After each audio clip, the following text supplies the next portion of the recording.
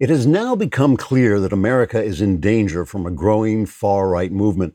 All across this country, right-wingers are walking the streets without attacking the police, vandalizing property, tearing down public statues, or threatening the safety of innocent bystanders.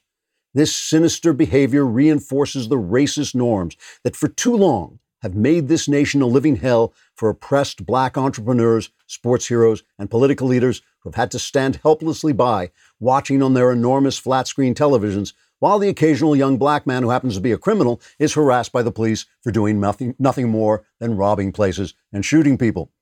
As we now know, silence is violence, and many of these far-right wingers have been almost completely silent, an act of violence so destructive that it makes it nearly impossible to find them, vandalize their homes, terrorize their families, and destroy their ability to make a living. And what about the far-right's unforgivable refusal to tear down statues of Christopher Columbus and George Washington? It should be plain to anyone that these were whiteness-bearing white people whose rabid whiteness created a white culture of whiteness in which it was somehow considered okay to hate someone simply because of the color of his skin.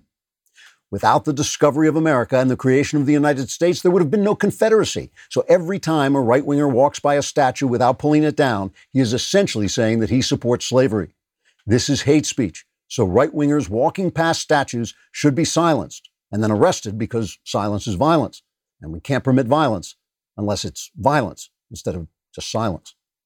Everywhere we look, right-wingers of all colors continue to endanger this country by marrying each other and supporting education and religion so that their children have the unfair privilege of being legitimate, well-informed, and well-behaved.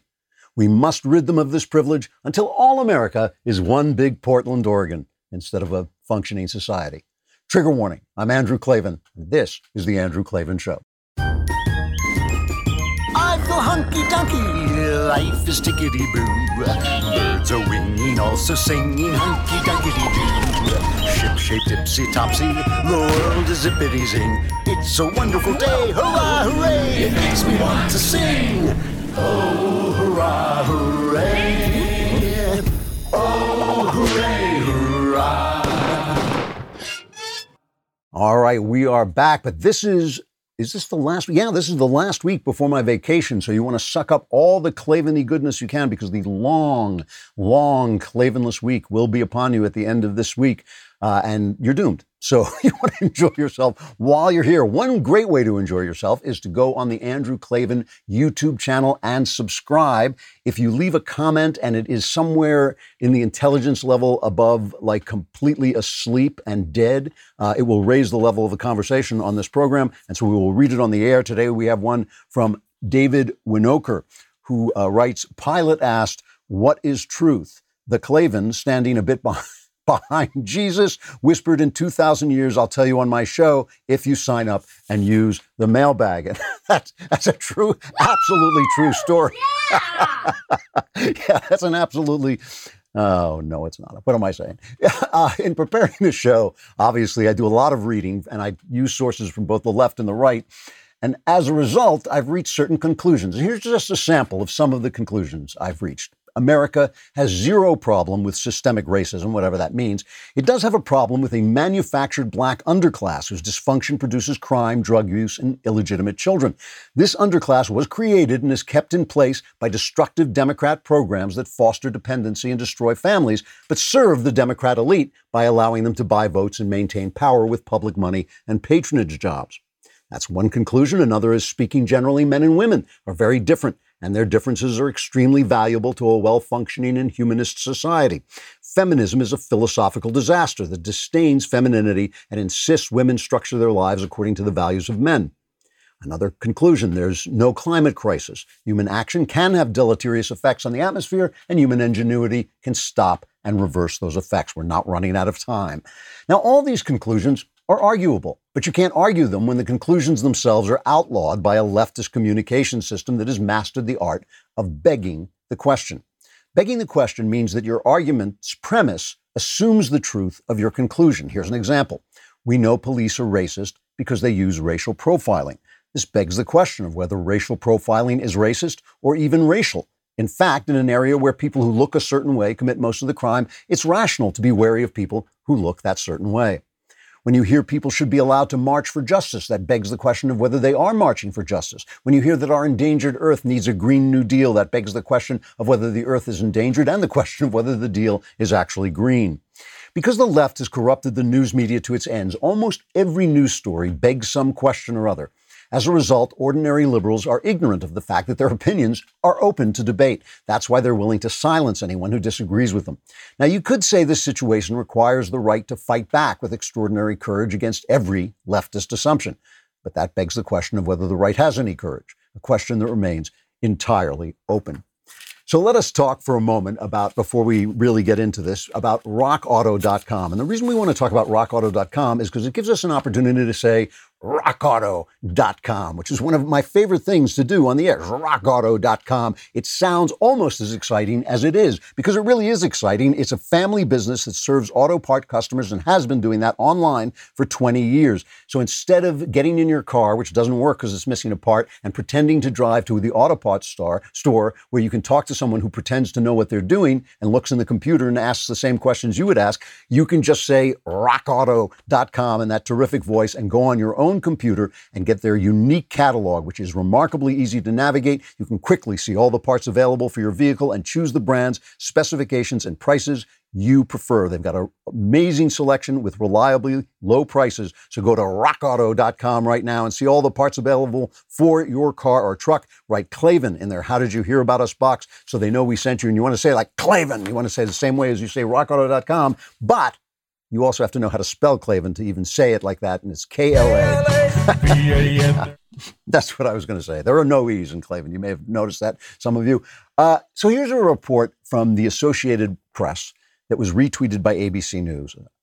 I love this. Protesters in California set fire to a courthouse, damaged a police station, and assaulted officers after a peaceful demonstration intensified. Late Saturday. Peaceful demonstration intensified. It got so peaceful that this courthouse just caught fire with how peaceful it was. It was so incredibly peaceful that the courthouse just went, this place is so peaceful. What does it even mean? I mean, the language doesn't contain enough dishonesty for them to write a sentence that makes any sense whatsoever and maintain. You know, the Wall Street Journal had a headline, "Violence erupts in nationwide," as opposed to violence as it has been going on all this time. I mean, you know, think about it. There's violence now. The violence is spread from Portland. It's like a cancer. Any human evil is like a cancer. That's why it's different than, say, a hurricane or an earthquake, which also hurts people and damages property, but has no human will behind it. The human will spreads from person to person. There's now violence, not just in Portland and Seattle, but Austin, of course, Chicago, New York, they're just being shot to pieces. And even calling them protesters is begging the question. What are they protesting? Is there something to protest? Is there violence? We keep hearing about this death, these killings of young black men by the police. I don't believe that's true. I don't believe that's happening. I believe there's very high crime in many poor black neighborhoods, and the police react to that, and they're more likely to get in a fight with somebody who's committing a crime, but they don't kill more black people than white people, except as a percentage of criminal behavior, And what constitutes violence? I mean, this is a question. If a mobster walks into your store and you know he's a mobster and you know Don Corleone is backing him up and he says, you know, a nice store you got here, be shame if something happens to you. Is that peaceful? You know, is that a peaceful thing? Is a marriage mostly peaceful if you only beat your wife once or twice a year? You know, it's not peaceful. It's not a peaceful demonstration if you can't walk there safely. It's not a peaceful demonstration if you can't disagree safely. It's not peaceful if property is attacked, if cars are surrounded and people hit your car with a hammer. That was one thing that happened, I think, in Austin, Texas. They surrounded a car, started hitting the car with a hammer. A guy approached the car, a protester, we'll call a rioter, attacked the car, approached the car with a gun, and the guy in the car shot him. You know, it's Texas. I mean, everybody's strapped. So all of this begs the question of what's happening, and that is just beginning to get to also the incredible lies which are everywhere. You know, last week on the show, I talked to my son Spencer, who has his show, The Young Heretics, and he's doing John Milton this week. And we were talking about a little bit about Paradise Lost. And last night, Spencer was over here and we were socially distant out on the patio. And we were continuing this discussion about Paradise Lost and John Milton, which is about the fall of man and has Satan in it. And a lot of people debate whether Satan is a hero, a tragic hero, for standing up to God, because God is so powerful that when a lone person stands up to him, it has the aura of the heroic to modern people. Modern people believe in individuality. We were discussing this kind of it's an old thing that English majors discuss. But I was saying that one of the things about Satan that makes him satanic is that he says at one place, he's not going to be bothered by being in hell, because he says the mind is its own place and in itself can make a heaven of hell and a hell of heaven. And I pointed out that this is one of the things that makes Satan satanic, is that he's not responsible to reality. And in fact, he can't make hell heaven. He can only make every place that he goes a hell, which he ultimately admits. He says, myself in hell, and he ultimately admits that he turns everything into hell. And that's what I think is really the Democrats are trying to do. They're trying to convince us that what we're seeing is not true. And in fact, this is justice, this is democracy, this is nonviolence, when in fact it's violence, non-democracy, and fascism. And, you know, it's part of the American idea that we can become anything we want. But that idea only makes sense if we're responsible to reality. I can't become a Major League Baseball player. I simply haven't got the skill. I can't become taller. I can't become a different sex. And so what the left has done is they've taken that mantra that here in America you can become anything you want, meaning a poor man can become president of the United States, a black man can become president of the United States, anybody who is qualified or even not qualified but can get the votes can become president of the United States. But you can't become something you're not. You can't become a woman. You can't just suddenly declare that you're white when you're black or black when you're white. All of these things, you have to be responsible to reality. The experience of being a human is an experience of the mind with a confluence of the mind with reality. So Democrats, what they want is to be able to riot without being called rioters. They want to be able to silence people, but they don't want to be called censors. They want the press. The press wants to lie, but when Donald Trump points out that they lie every day, all the time, and every word they say, he's attacking the First Amendment. Jerrold Nadler. Now, you remember Jerrold Nadler, right? He's the chairman of the House Judiciary and one of the main instigators of the Russian hoax against Donald Trump. He was approached by someone who said, what about all of this violence in Portland? Here's his response. You disavow the violence from Antifa? That's happening in Portland right now? There's riots? That's a myth that's being spread only in Washington, D.C. About Antifa in Portland? Yes. Sir, there's videos everywhere online. There's fires and riots. They're throwing fireworks at federal officers. DHS is there. Look online. It gets crazy, Mr. Nadler.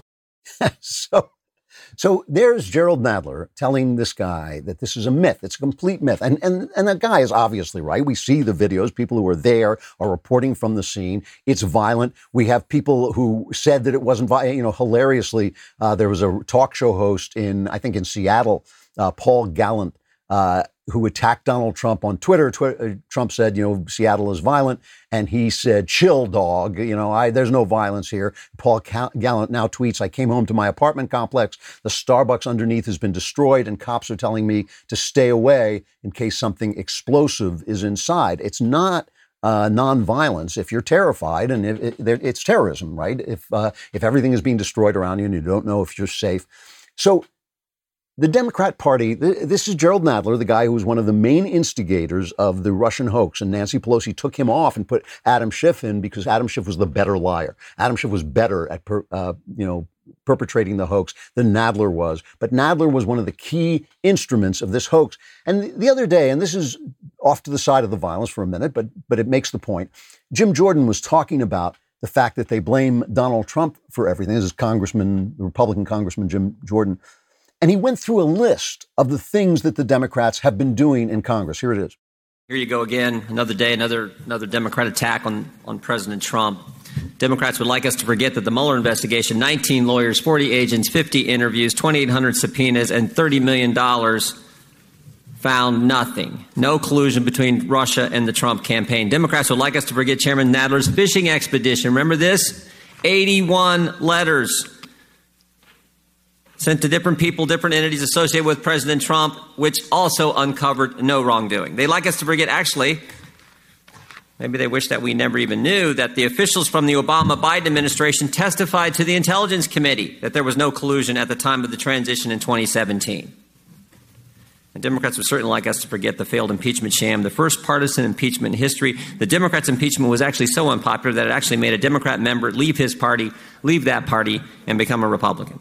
They have been doing this since Trump became president, and really they were doing it when George W. Bush was president too. I'm not going to play them now, but there are tapes of basically the entire Democrat Party supporting the idea, because they're reading the intelligence, that there were weapons of mass destruction that Saddam Hussein had in Iraq. And then when we went in and they couldn't find them, suddenly it was Bush lied, people died. I mean, Bush was looking at the same intelligence that they were looking at, and they all agreed and they all voted that it was right to use force if we needed to. And then suddenly they just abandoned ship, but they changed the narrative. This is what they are continually doing. I mean, they call it gaslighting, but gaslighting is meant to drive you insane. This is just meant to create a fantasy. And the problem with the fantasy is it comes up against reality. In Minneapolis, where they are literally defunding the police, they're literally taking money away from the police. Residents in some areas who are still recovering from rioting and unrest are forming community watch and security groups, some bearing firearms, to fight a surge of crime in the wake of the George Floyd killing in May. At least one neighborhood has put up barricades to keep away outsiders. So Minneapolis, where Mary Tyler Moore used to throw her hat in the air, Minneapolis is now a series of armed camps with barricades to keep your neighbors out. And meanwhile, while that's happening, the city council on Friday approved its first permanent cuts to the police budget. So the police are disappearing, and instead you're getting warlords, you're getting civilian, you're getting vigilantes. I mean, that's what they are. They have to do it. They have to defend themselves. I'm not knocking them for being vigilantes, but what a failure this is of the Democrats. And it's because they believe that they can make a heaven of hell and a hell of heaven. They believe that they can change reality itself. There was last month, the New York Times, this is from a journalist named Daniel Greenfeld. Last month, the New York Times had what he calls a heartwarming story of the Powderhorn neighborhood, where the residents decided not to call the police. A Minneapolis City Council president, Lisa Bender, said, "If you are a comfortable white person asking to dismantle the police, I invite you to reflect. Are you willing to stick with it? Will you be calling in 3 months to ask about garage break-ins?" I remember the story. Are you willing to dismantle white supremacy in all systems, including a new system? So they agreed, okay, we're not going to call the police. So what happened is a park that they had began to become a tent city. And with the tent city, what do you get? Of course, you get sexual assaults. I mean, it's always the women who suffer. Anybody who is not as strong as the other guy is going to suffer. And it's always going to be women, because women have something men want. They're going to be sexual assaults. There are now 3 sexual assaults. And at first, nobody called the police. And now this park is overrun with drugs and crime. Okay. So now in Minneapolis, white people said, okay, we don't want to be racist, so we won't call the police if somebody breaks into our garage, as if that was not a crime, and as if that didn't endanger people, as if that weren't terrifying to have somebody break into your garage. We won't call the police. And what happened? The place was overrun by criminals. Their park is taken over. I'm sure they can't go to the park. One of the activists in the park said, this is a means of land repatriation. This is a means of addressing historic, deep disparities. Meanwhile, the park police, because now they are calling the police, of course, say they're dealing with assaults with blunt objects, a fentanyl overdose, and someone being chased by others with guns and baseball bats. This is what Democrats are essentially doing to the country as a whole. They are telling us that we can make the world a heaven by simply declaring it's heaven when it's hell. They're turning our cities into hell and saying that it's racist to call them hell. So, there's a high crime group of people. It is this black underclass, which, as I say, I think it's not because they're black. It's because the policies that have destroyed their families by paying them to have children out of wedlock, the policies that basically tell them if you don't work, you get more money than if you do work, the feminism that told them that families didn't matter, and all these things has created this situation. And they say, well, if it's high crime, it's racist to say that there's high crime in black neighborhoods. Therefore, it must be the fault of the police, who are defending the majority of innocent, non-criminal black people who are the victims of this stuff. So when you say that you can declare heaven a hell, that you can declare hell a heaven, what you do is you turn the whole world into hell. And that is what the Democrats are doing. It really is satanic, and it really is right out of Paradise Lost. Let us talk for a moment about LifeLock, because there are criminals out there who want to steal your identity, which is just a mess when it happens. It's really sad that cyber criminals are taking advantage of this flu pandemic. They're sent malware to scam people trying to learn about cures for the disease. They've conducted phishing attacks and devised counterfeit online pharmacies. And they've also focused on the economic stimulus by creating fake banking websites. I always wonder about the minds of people who sit around and do things to people. And who gets caught? You get caught. You get your identity stolen. But LifeLock will help. LifeLock detects a wide range of identity threats, like your social security number for sale on the dark web. If they detect your information has potentially been compromised, they'll send you an alert. And if you become a victim of identity theft, and this is a big deal, LifeLock can help you restore your identity easier than what you could do on your own. No one can prevent all identity theft or monitor all transactions at all businesses. LifeLock can see threats that you might miss on your own. Join now and save up to 25% off your first year. Go to LifeLock.com/Klavan. That's LifeLock.com/Klavan for 25% off and a free lesson in how to spell Klavan. It's Klavan. There are no easy things. I just make it look really this easy. So, you know, if you want to know the source of this, we found this video of America's news media meeting last year to plan their agenda for 2020. This is cut one. I'd like to call to order this secret conclave of America's media empires. We're here to come up with the next phony baloney crisis to put Americans back where they belong, in dark rooms glued to their televisions, too terrified to skip the commercials. Well, I think... NBC, you are here to listen and not speak. I think we should go with a good old-fashioned public health scare. A new disease. No one's immune. It's like the summer of the shark, except instead of a shark, it's an epidemic. And instead of summer, it's all the time. That is so... Now, I hate to be the guy who derails what everybody else loves. He loves being that guy. But, Janice, we do have standards. This can't be a made-up disease. The only moral thing to do is release a deadly virus into the general public. So, all right, that's an old Simpsons episode, although God knows it could be the truth. But if you want to see, you know, so I'm joking about conspiracies, but if you want to see conspiracies, take a look at this little montage from Grabien. This is cut 6, I think. It has been suggested that this is a trial run for the President of the United States, who may be organizing to not accept what happens when we have the election. I think we should all take very seriously the prospect that this is, as I say, a dress rehearsal, a trial run. You don't draw a line in the sand.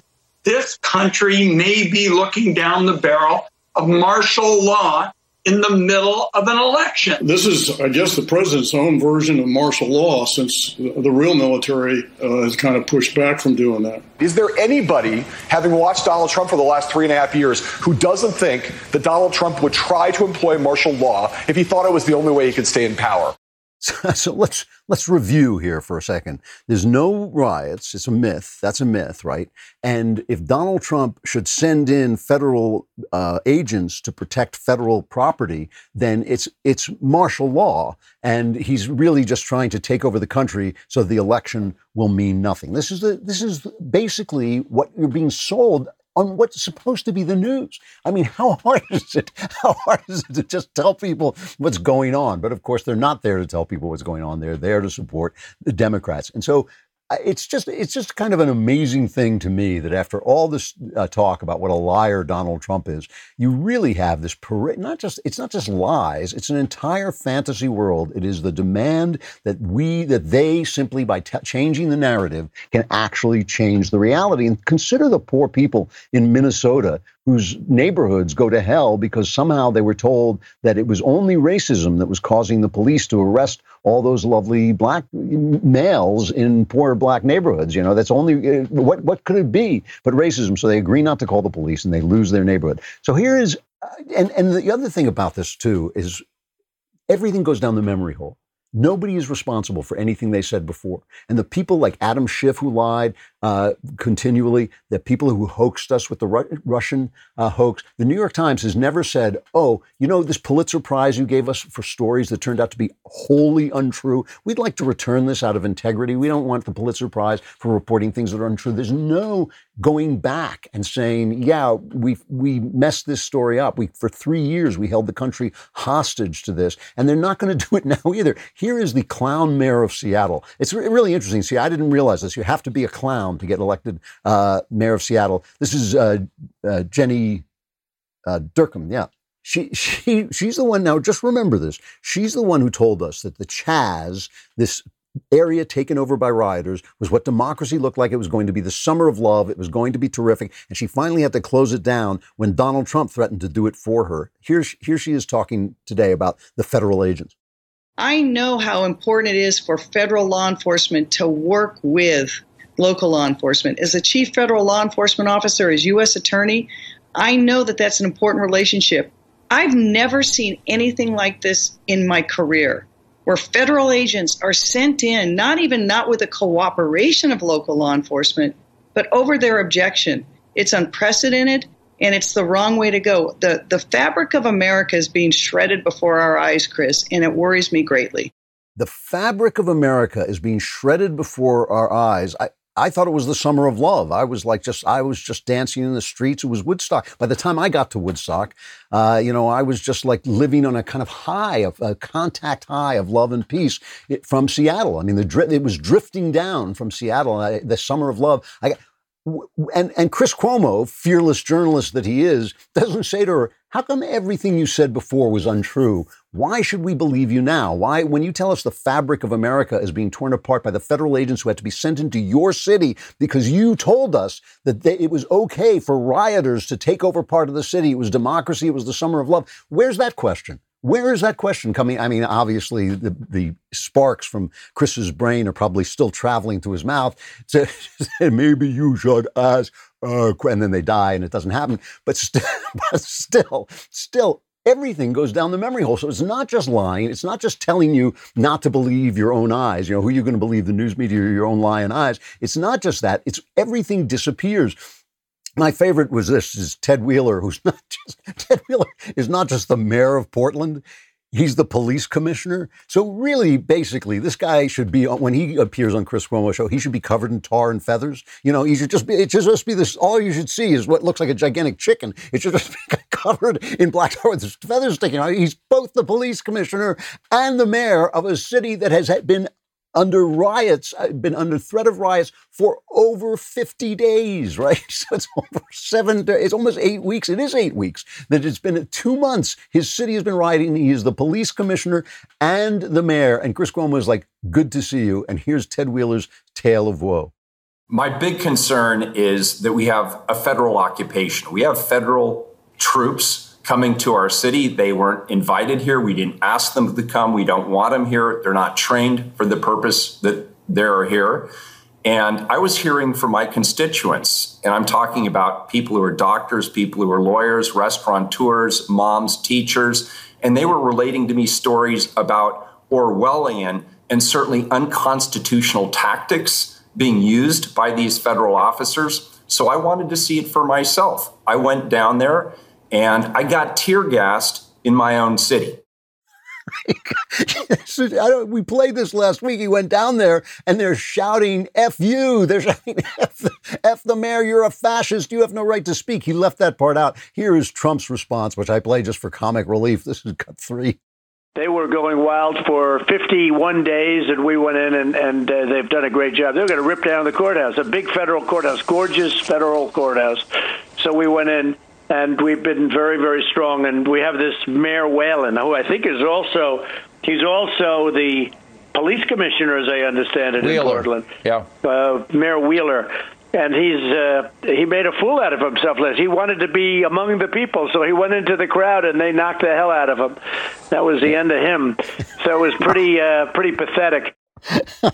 What's pathetic is, I shouldn't be laughing. I know, because people are endangered, property is being destroyed, but it is kind of wonderful. It is wonderful to see these mayors who have lost control of their city, who have supported, they've sided with the rioters. Remember, there's this entire city that has the right to walk in their downtown, that has the absolute right. And this is one of my problems with the homeless. It should be illegal to sleep on the street because people have the right to live in a city that is functional. That's why you're there. That's why they elected you. That's why you're taking a public paycheck. You're being paid by citizens' taxes. And these guys have lost control of their cities, but it's all Trump's fault. It is all Trump's fault for sending in federal agents to take care of the crime. One of my favorite, this Lori Lightfoot, who really is kind of fighting with Bill de Blasio for title of worst mayor in the country, maybe worst mayor in the galaxy. I mean, I think there are probably people on the planet Googlon who are going like, oh, we never had mayor like that as bad as that in Googlon. I don't know. I've never seen anything like it. These are the worst mayors in the galaxy.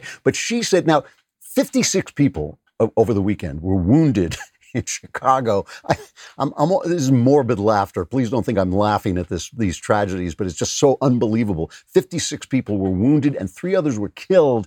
The wounded include a 13-year-old girl in Chicago. And here's the thing. The weekend's total is the lowest in over a month, right? This is an improvement of 56 people wounded in Chicago. And Lori Lightfoot says we are being inundated. This is what she says to people. I mean, I'm talking about this kind of gaslighting. We are being inundated with guns from states that have virtually no gun control, no background checks, no ban on assault weapons that is hurting cities like Chicago. Talk about begging the question. This raises the question of why don't these states that have virtually no gun control, no background checks, and no ban on assault weapons, why don't they have the problems? Why don't they have the problems that she has in her city, which does have all those things? Why don't they have the same problems? It just begs the question. And do you think the person interviewing her is going to ask that question? Of course not. Of course not. It is a really, really amazing war on reality. And it's all about Donald Trump in the end.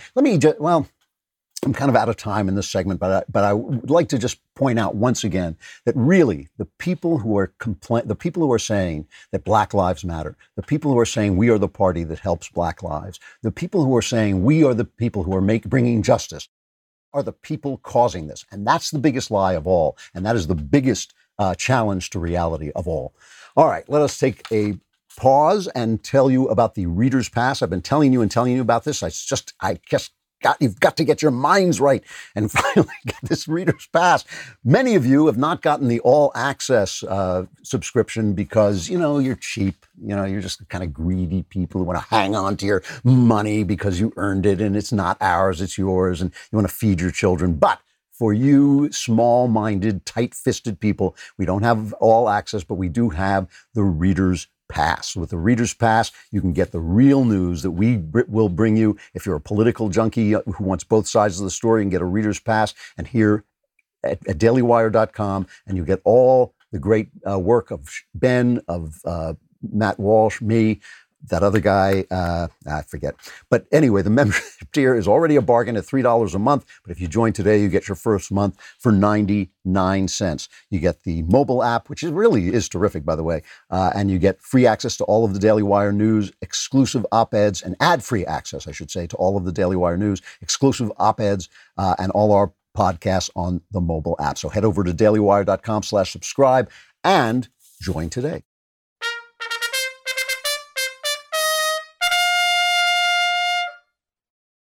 So there's a story out of Nevada and the Supreme Court that's really one of the ugliest stories that's happened in a while, and it's almost painful to look at it. But there's a church, Calvary Chapel in Dayton Valley, and it's in rural Nevada, and it wanted to have worship services for about 90 people.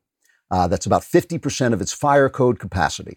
And in conducting these services, Calvary Chapel planned to take many precautions that go beyond anything that the state requires. It wanted to ask congregants to have social distancing. It was going to cut the length of the service in half. It also planned to require 6 feet of separation between families seated in the pews, to prohibit items from being passed around the congregation, and to guide congregants to designated doorways. And all these things, they were going to take all these precautions. According to an infectious disease expert, these measures are equal to or more extensive than those recommended by the CDC. However, Nevada Governor Steve Sisolak had a phase 2 reopening plan which limited indoor worship services to no more than 50 persons, right? But the directive caps a variety of secular gatherings, including going to casinos, at 50% of their operating capacity, meaning that they're welcome to exceed, and in some cases far exceed, the 50-person limit imposed on places of worship. So it's only 50 people in a church, but if you're going to gamble at Caesar's Palace, then it doesn't. Then 500 people are fine because that's half their capacity, right? The Wall Street Journal ran an op-ed on this called "Render unto Caesar's Palace." So this went to the Supreme Court, and by a 5-4 majority, the majority refused to offer relief. They wanted an injunction, and they refused to offer relief against the Nevada order that restricts attendance. And Chief Justice John Roberts joined the 4 liberal justices to deny an application for an injunction. They wanted to stop this so they could have their service. Neil Gorsuch had a great 1-paragraph dissent. He said, "In Nevada, it seems it is better to be in entertainment than religion. Maybe that is nothing new, but the First Amendment prohibits such obvious discrimination against the exercise of religion. The world we inhabit today with a pandemic upon us poses unusual challenges, but there is no world in which the Constitution permits Nevada to favor Caesar's Palace over Calvary Chapel."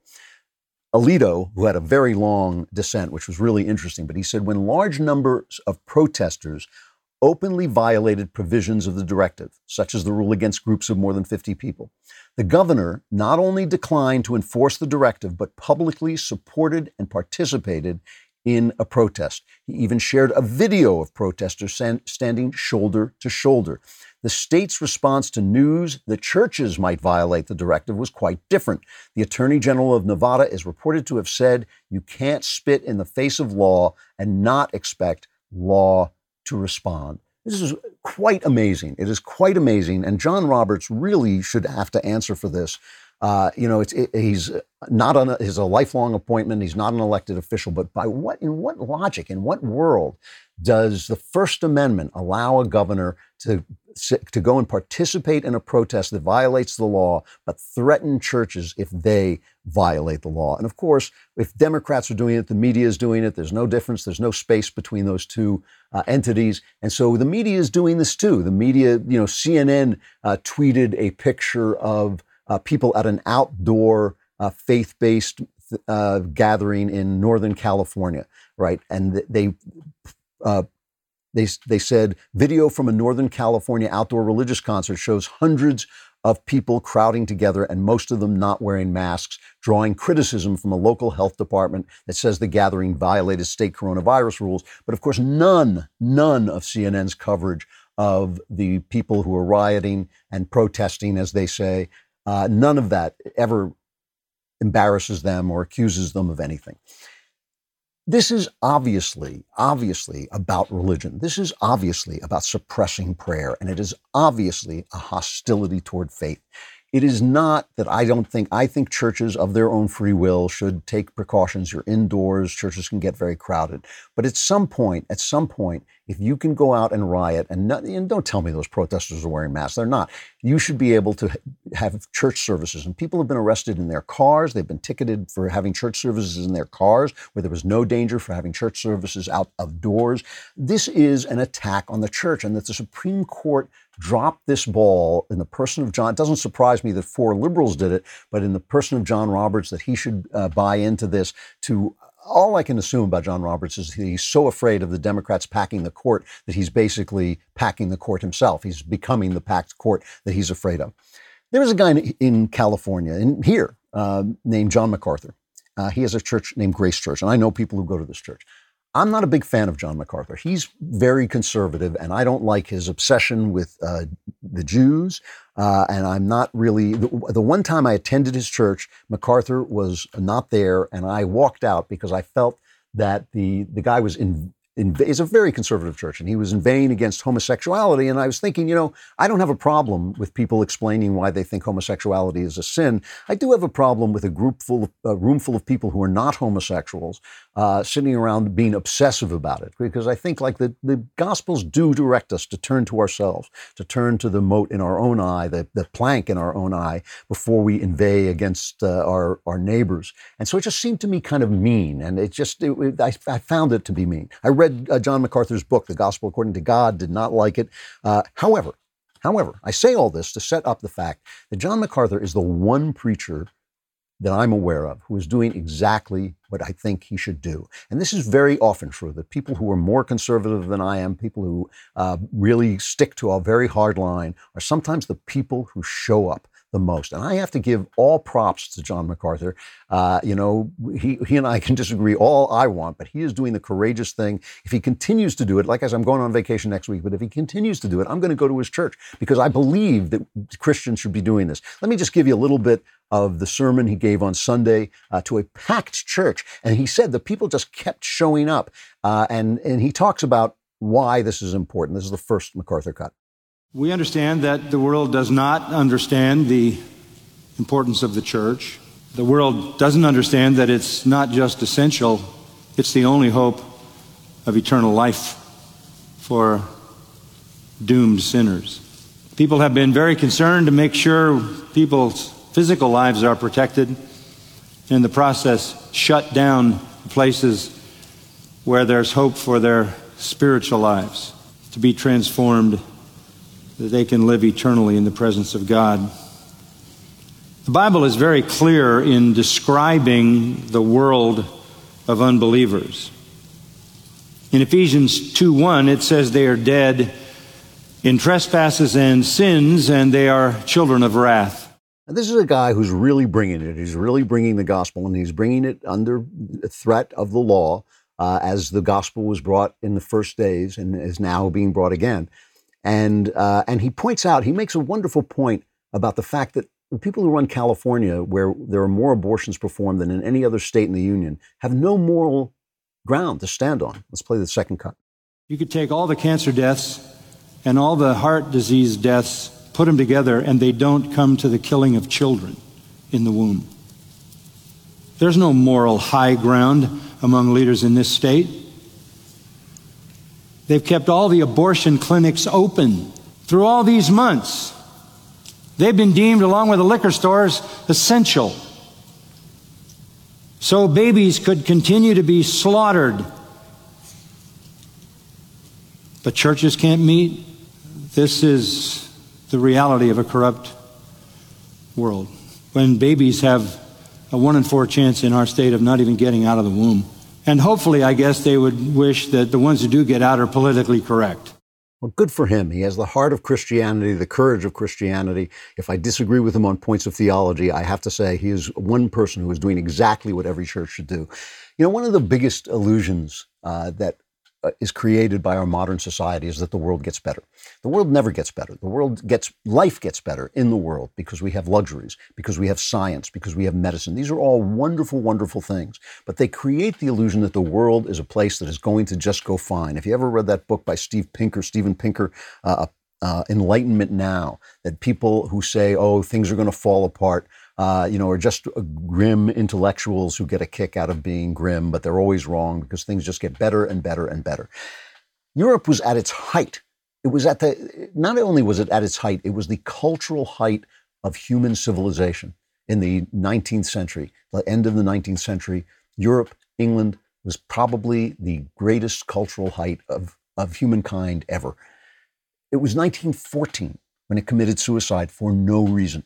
When the World War I destroyed Europe and World War II finished it off. That just happened out of nowhere, right?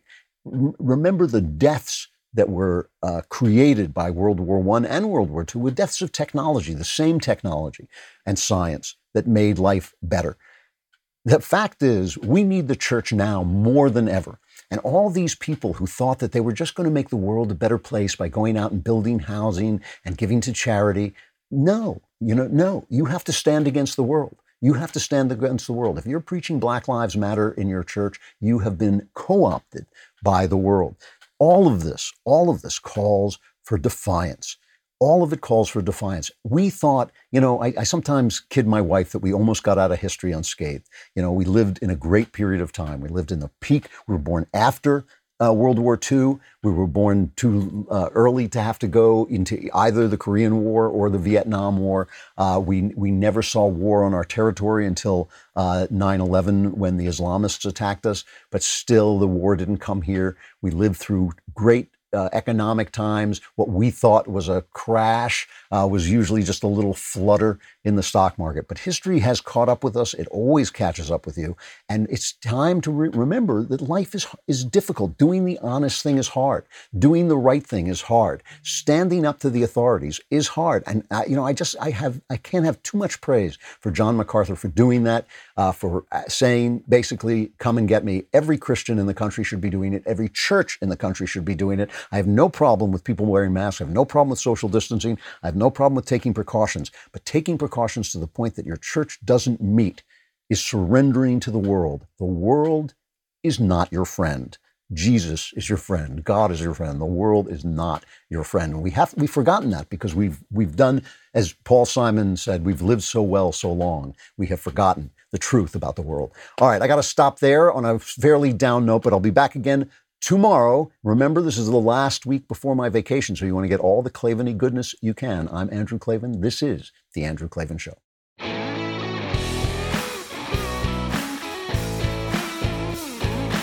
Hey, if you enjoyed this episode, don't forget to subscribe. And if you want to help spread the word, give us a 5-star review and also tell your friends to subscribe too. We're available on Apple Podcasts, on Spotify, wherever you listen to podcasts. Also, be sure to check out the other Daily Wire podcasts, including The Ben Shapiro Show, The Matt Walsh Show, and The Michael Knowles Show. Thanks for listening. The Andrew Klavan Show is produced by Robert Sterling. Executive producer, Jeremy Boring. Technical producer, Austin Stevens. Our supervising producer is Mathis Glover. Assistant director is Pavel Wadowski. Edited by Danny D'Amico. Audio mixed by Robin Fenderson. Hair and makeup, or head and makeup, by Nika Geneva. Animations are by Cynthia Angulo. Production assistants, McKenna Waters and Ryan Love. The Andrew Klavan Show is a Daily Wire production. Copyright Daily Wire, 2020. If you prefer facts over feelings, aren't offended by the brutal truth, and you can still laugh at the insanity filling our national news cycle, well, tune in to The Ben Shapiro Show, where you'll get a whole lot of that and much more. See you there.